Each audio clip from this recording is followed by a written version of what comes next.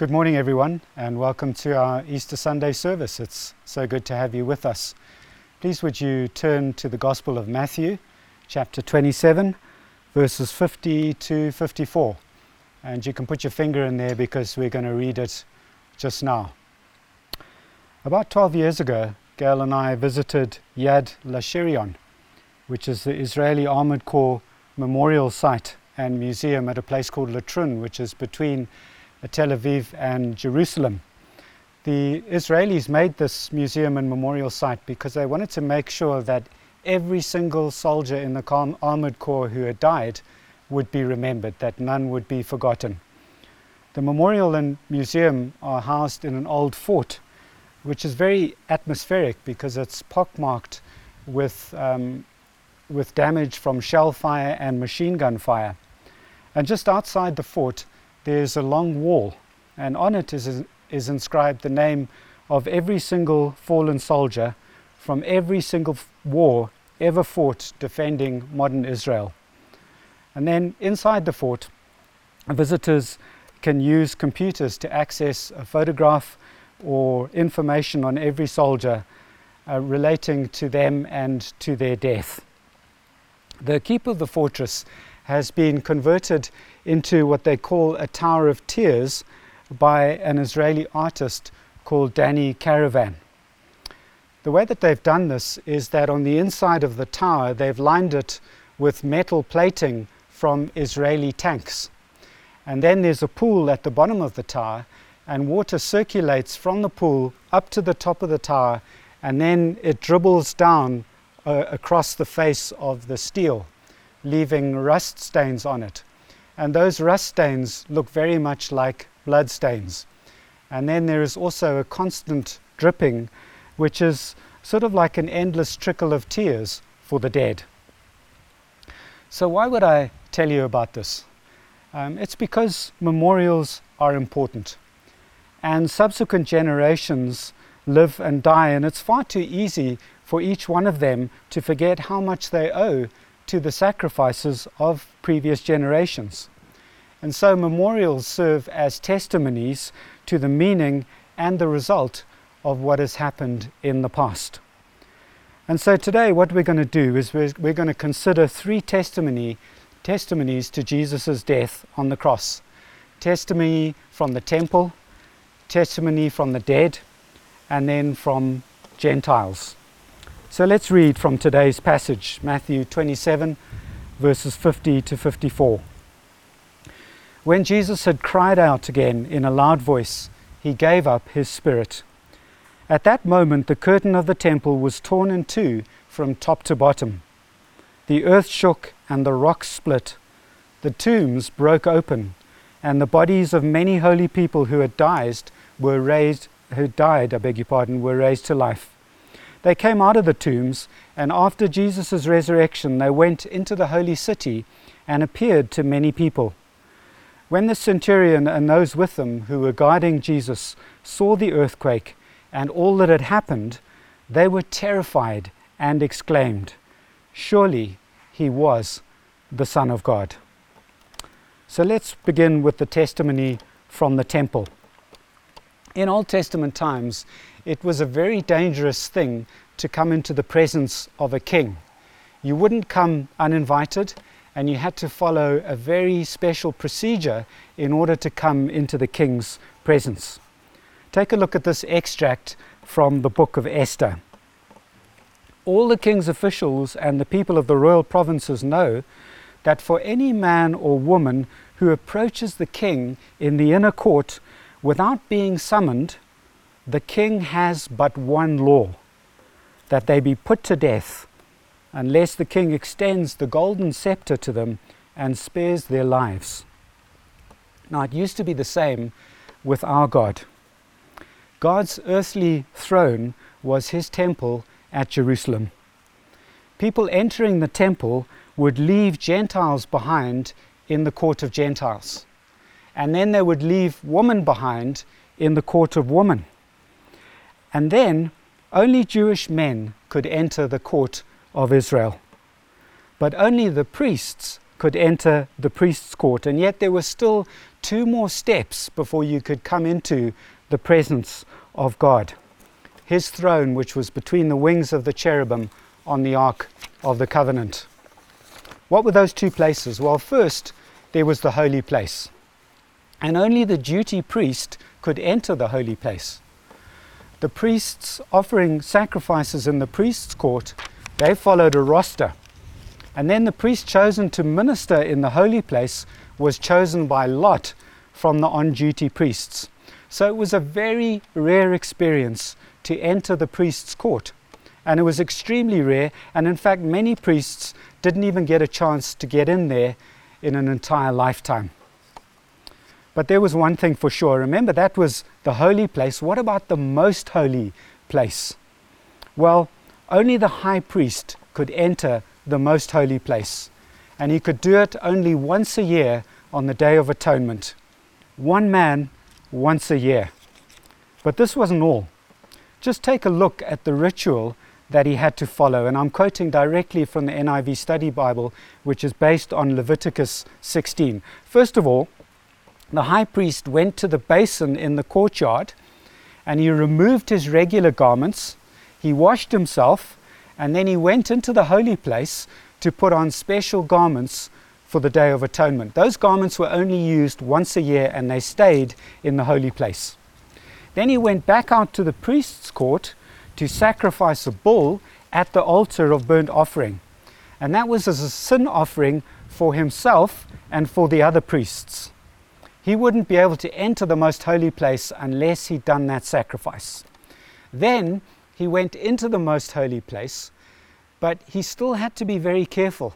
So he took with him incense, and then he also took coals from the altar of the burnt offering. And the purpose of those things was that he would pour the incense onto the coals and produce a big cloud so that the Ark of the Covenant would be obscured. He wasn't even allowed to look at the Ark of the Covenant, which was God's throne. And then he sprinkled some of the bull's blood on and in front of the cover of the Ark. Then he went outside, and at the altar of the burnt offering, he killed a goat as a sin offering for the people. And then for a second time, he went in to the most holy place, and this time he sprinkled the goat's blood in front of the Ark of the Covenant as an atonement for the people's sins. Then he returned out to the holy place, and he sprinkled the goat's blood there.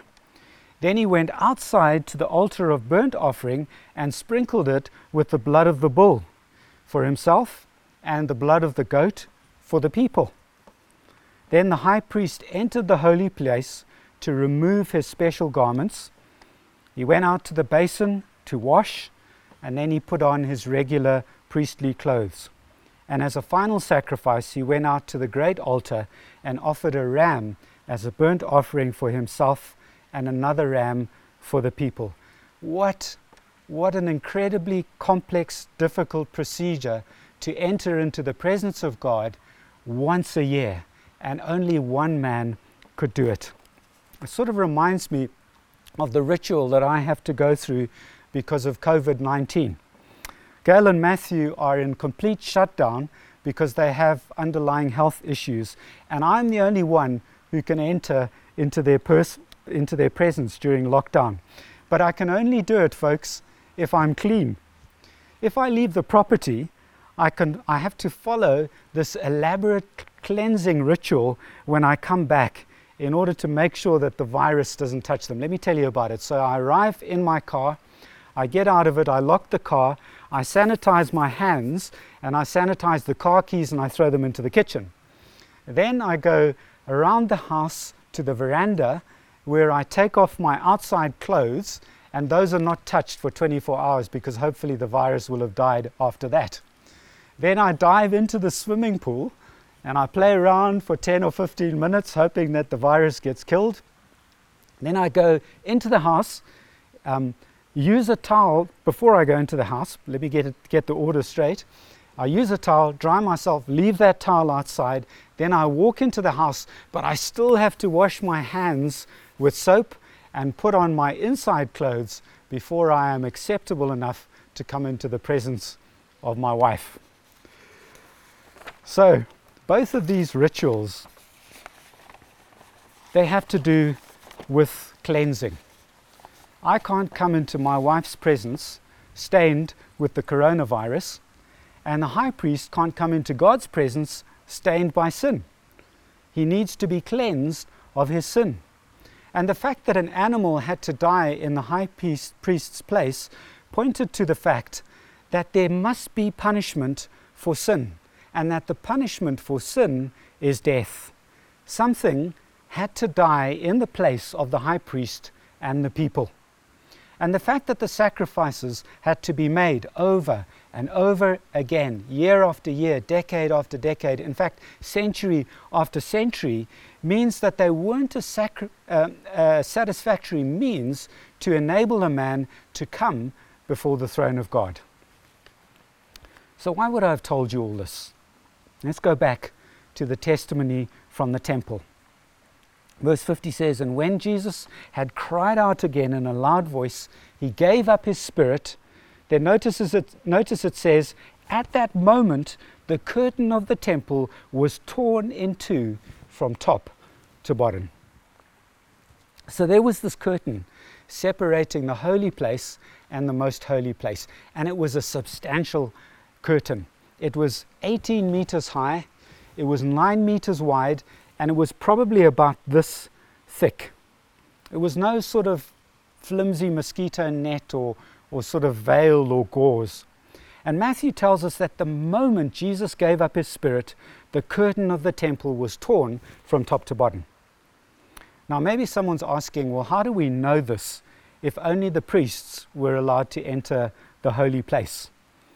Well, if you look at Acts chapter 6 verse 7, it says that after Jesus' death and resurrection, I'll quote directly, "the number of disciples in Jerusalem increased rapidly, and a large number of priests became obedient to the faith." So they would have told the Christian community about the tearing of the curtain. Notice now that the curtain was torn from top to bottom. Why did Matthew include that detail? Well, it shows us that the curtain had been torn by God. But what was the meaning of that act of God? I believe that God was telling us two things. First of all, that the system of animal sacrifice was over. Why? Because Jesus' death was the ultimate sacrifice that every animal sacrifice had been pointing towards through all the decades. And on the basis of animal sacrifice, only one man could come before God once a year. And animal sacrifice was even unable to put that man right with God. So it had to be repeated over and over, as I said earlier. The sacrifice of Jesus, on the other hand, happened once for all. It doesn't need to be repeated. And it is only that sacrifice that satisfies God's justice. It's only that sacrifice that puts a person in right standing with God. And this builds a bridge into the next thing that God is telling us. So the first thing, he was telling us that the system of animal sacrifice was over. The second thing is that on the basis of Christ's sacrifice, listen to this, any person can come into the presence of God in any place and at any time. We are no longer contaminated by sin if we are in Christ, because the blood of Christ has cleansed us from all unrighteousness. We have permanent access to God. You can stand before the throne of God today, no matter what has happened in the past, without guilt, without shame, or without fear of punishment. Your personal relationship has been restored. You were an enemy, but now you're a friend. You were an estranged rebel, but now you are a beloved child of God. And this is the most excellent news. So, we've covered the testimony from the temple. Now let's have a look at the testimony from the dead. Verse 52. Actually, we'll take it from the middle of verse 51. "And behold, the curtain of the temple was torn in two from top to bottom, and the earth shook, and the rocks were split. The tombs also were opened, and many bodies of the saints who had fallen asleep were raised. And coming out of the tombs after his resurrection, they went into the holy city and appeared to many. Just a little aside here, if you're a seeker. If you were Matthew and you wanted your readers to believe your account, why would you include this bizarre detail? Why would you open yourself up to critics by openly claiming this in writing? We can only conclude that he wrote it because it happened. And any skeptic could go and verify his claim by speaking to some of the many eyewitnesses that he refers to in this passage. 3 things to note. First of all, the tombs were opened by the earthquake that shook Jerusalem when Jesus died. A skeptic could claim that, maybe God wasn't a part of that earthquake. But the raising of the dead linked to the earthquake, showed that it was something that had been initiated by God. Number 2, that term fallen asleep, the people who woke up had fallen asleep, it's used repeatedly in the New Testament to refer to people who died but whose eternal security and destiny was sure. Thirdly, these people, and this is very significant, they came out of the open tombs only after the resurrection of Jesus. So what's the meaning of that? This was sort of like a mini resurrection anticipating the final resurrection that will happen when Jesus Christ returns. It's also a sign. It came after Christ's resurrection, so it shows that we too will be raised just as Christ was raised. And the resurrection of Christ proved that he was without sin, and therefore it proved that he was an acceptable sacrifice and substitute for you. This is how Paul puts it. 1 Corinthians 15 verses 3 to 6. What I received, I passed on to you. Notice the emphasis here, as of first importance. That Christ died for our sins according to the Scriptures, and he was buried, and that he was raised on the 3rd day according to the Scriptures. He repeats that. And that he appeared to Cephas, in other words, Peter. That was Peter's Greek name. And then to the 12. And after that, he appeared to more than 500 of the brothers and sisters at the same time. Notice that he's putting empirical evidence in here. He's putting evidence that there were eyewitnesses, more than 500 of them, and some of them, if not all of them, are still living. Then, a little later on in the chapter, this whole chapter, incidentally, is about the resurrection. He writes, Christ has indeed been raised from the dead, the first fruits of those who have fallen asleep. For since death came through a man, the resurrection of the dead also comes through one man. For as in Adam all die, so in Christ all will be made alive. But each in turn. Christ the first fruits, then when he comes, those who belong to him.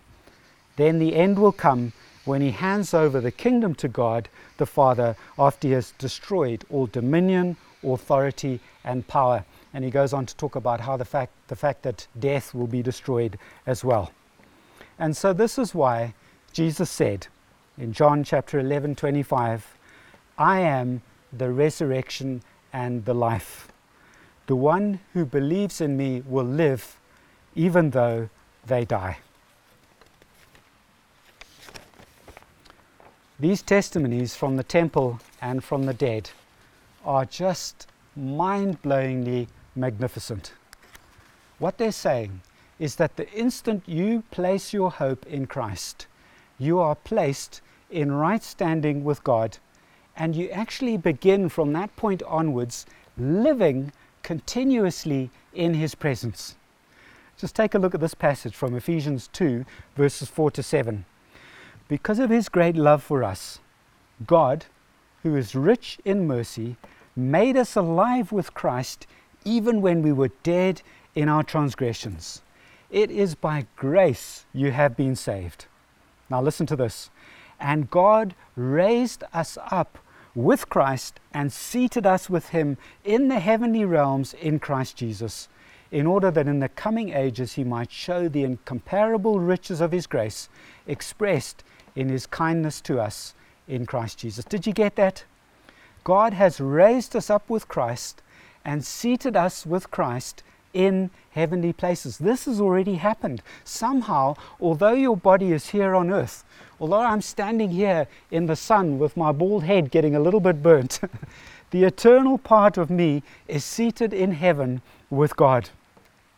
And one day, when I die, or when Christ returns, whichever comes first, the process of transferring myself to heaven will be complete. And it'll be the same for you, because you will be given a resurrection body and your entire being will live with God forever. And yet there is still a reality that you are seated with God in heavenly places. Oh, I just love these two testimonies because they change everything. Just imagine looking now at this coronavirus epidemic through the lens of that reality. I am seated with Christ in heavenly places. It changes everything. But let's have a look now at the last testimony, and it's a testimony from Gentiles. Verse 54. When the centurion and those with him who were guarding Jesus saw the earthquake and all that had happened, they were terrified, and they exclaimed, "Surely he was the Son of God." Jesus had guards because the authorities were concerned that there would be an uprising and that his followers would take him down from the cross before he could be executed. This leader, he was the leader of the guards, and he was a centurion. He was an officer in the Roman army, and he'd probably been in charge right from the beginning up until the present, so right from the trial up until the crucifixion. And even if he hadn't been, even if he'd only been there for the crucifixion, he would have heard that one of the reasons why Jesus was dying was because he claimed to be the Son of God. For example, just before, in Matthew 27 verses 41 to 43, this is what Matthew writes. The chief priests, the teachers of the law, and the elders mocked Jesus. He saved others, they said, but he can't save himself. He's the King of Israel. Let him come down now from the cross, and we will believe in him. He trusts in God. Well, let God rescue him now if he wants him. For he said, I am the Son of God. Yet what did the centurion and the soldiers end up believing with certainty? They said, surely he was the Son of God. Not just he was the Son of God, surely he was the Son of God. This is astounding. These men were hardened soldiers. Torture and execution was all in a day's work for them. Just a couple of hours before, they were callously gambling for Jesus' clothes. And yet Jesus' passing laid them bare and vulnerable before God. Surely this man was the Son of God. I wonder why Matthew included this detail. Well, I believe he was making a point that soon people from all nations, not just Jewish people, would come to believe in Jesus.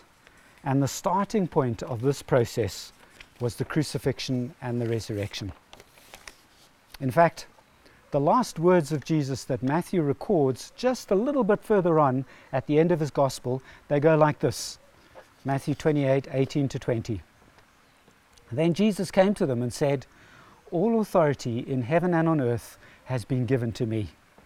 Therefore go and make disciples of all nations, baptizing them in the name of the Father and of the Son and of the Holy Spirit, and teaching them to obey everything I've commanded you. And surely I am with you always to the very end of the age. In conclusion today, we remember the cross because memorials are important. It's far too easy to forget how much we owe to the sacrifice of Jesus Christ on the cross. And memorials serve as testimonies to the meaning and the result of something that has happened in the past.